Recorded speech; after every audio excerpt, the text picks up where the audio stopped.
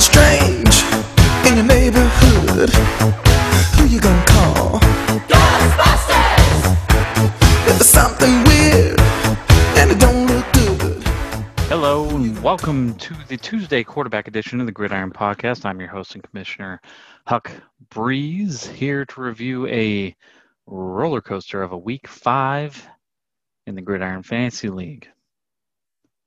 We are fast approaching the midpoint of the fantasy regular season, and for some of you, that's an exciting notion. The weather gets cold, the holidays begin, and every single fantasy matchup can be the difference between you hoisting a fantasy trophy, looking up Airbnb locations for 2021, and collecting your loot, or facing another year-long wait to start again, sleeping on the ground, eternal shame, the whole bit. While the first half of the season can establish whether your team is a playoff team or a lost cause, it is far from deciding whose name goes on the trophy. Throughout Gridiron's history, only 2 winners have been in first place through week 5, and those were James Buchanan in 2017 and Steel Curtin in 2014. Both were undefeated through 5 weeks at the time. Only 2 teams have ever won a Gridiron Championship while having a losing record through 5 weeks, and those were the Dog Pound, who were 1-4 in 2004 through 5 weeks, and Sex Raptor, who was 2-3 in 2018. You can take these statistics any way you'd like, but the simple fact is that the first place team in the Gridiron thus far has only won 12% of the championships. That is through 5 weeks, which is where we're at. Now, I lost this week, so of course I'm going to shame all of you, because that's the kind of guy I am. I got a lot of problems with you people. Now, you're going to hear about it. Let's start with Dad. Once again, you're proud of tickling the league's balls when it comes to trades, but the funny thing is, you're only hurting yourself. Your team has major depth problems to the point where if a bye hits, you pretty much just eat it. I was looking up when I play you, hoping for a few buys that you will inevitably do nothing about, and then I realized, oh shit, now I crushed you week 1. Shame on you, Dad. Oh God, this one should be easy. Shame on you, Darth Scott. This has to be the worst 3-2 team in the history of the Gridiron. I feel sick just knowing that we have the same record. You rattle off 2 wins the past few weeks with a grand total of 125 and 119. It's pathetic. As of yesterday, this may have been one of, if not the worst team in the league, and then you go off and trade your first-round pick for a rookie flyer. You deserve everything that is coming for you and more, you miserable. Shame on you, Darth Scott. Shame on you, Eternal Touchdown. You fell for the oldest trick in the book when I shipped Michael Thomas to you for a 3 buy low candidates.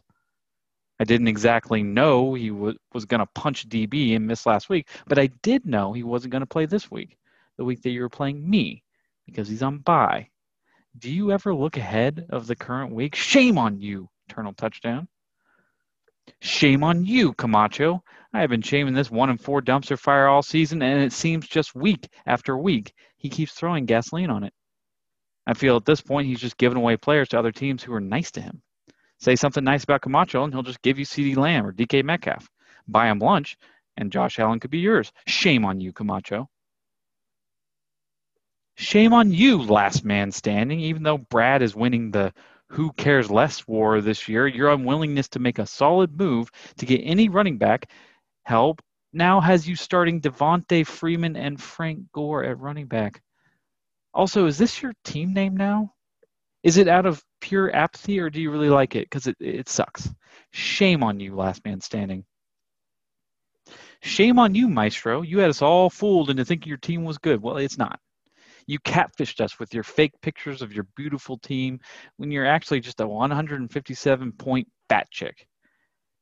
At any sign of diversity, your team could just fall apart, maybe lose a few games before the playoffs, so you get used to it when you inevitably choke again. Shame on you, Maestro. Shame on you, Fupa Slayer. You trade away your whole team every week to try and clean up the mess you made when you took your dog to the groomer instead of drafting. Your team looks like trash, and the only way you're winning these games because you keep sacrificing talent to win 1 week at a time. A great strategy for week 3, 4, and 5, I still feel great about you not making the playoffs because your team is pure filth. Shame on you, Fupa Slayer. Shame on you, Unicycle Polar Bears. You picked up and dropped Alexander Madison within minutes of each other, which puzzled the whole league.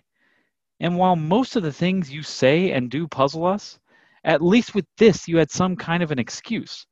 You were convinced Dalvin Cook was okay for whatever reason. He obviously wasn't, as he's not playing this week, which makes me wonder if we were watching the same game or even the same sport. Shame on you, Unicycle Polar Bears. Shame on you, Ulysses S. Grant. Your team is just one big, stiff, white guy QB carousel. I don't know if you think you're improving your QB situation or what, but it still looks like shit. I will admit your team has done better, but that's not really difficult to do when you're coming from the asshole of the league. Lipstick on a pig. Shame on you, Ulysses S. Grant. Shame on you, Notorious. You made a lateral trade on a Monday to lose this week for Hedman. You're lucky Scott doesn't care much, but oh boy, would that drive me up the wall.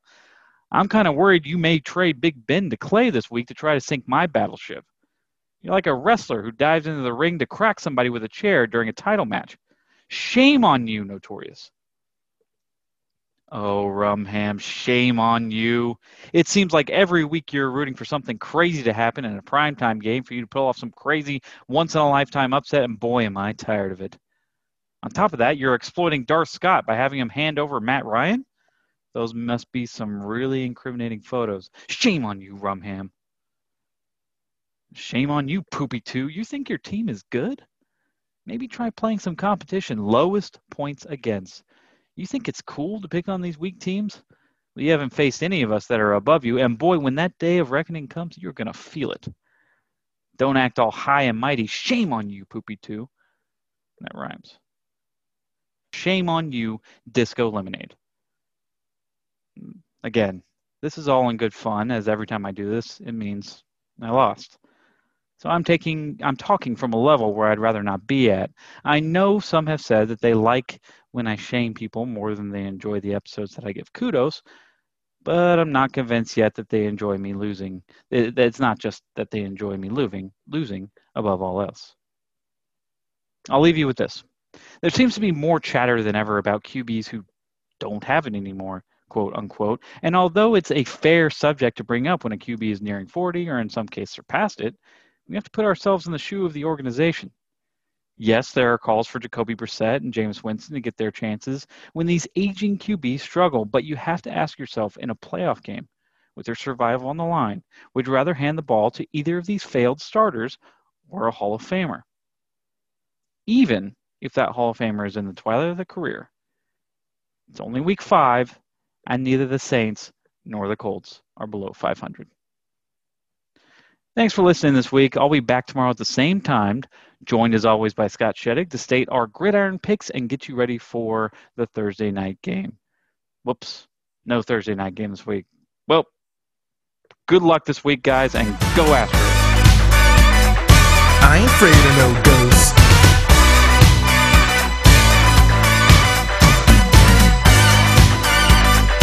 I ain't afraid of no ghosts.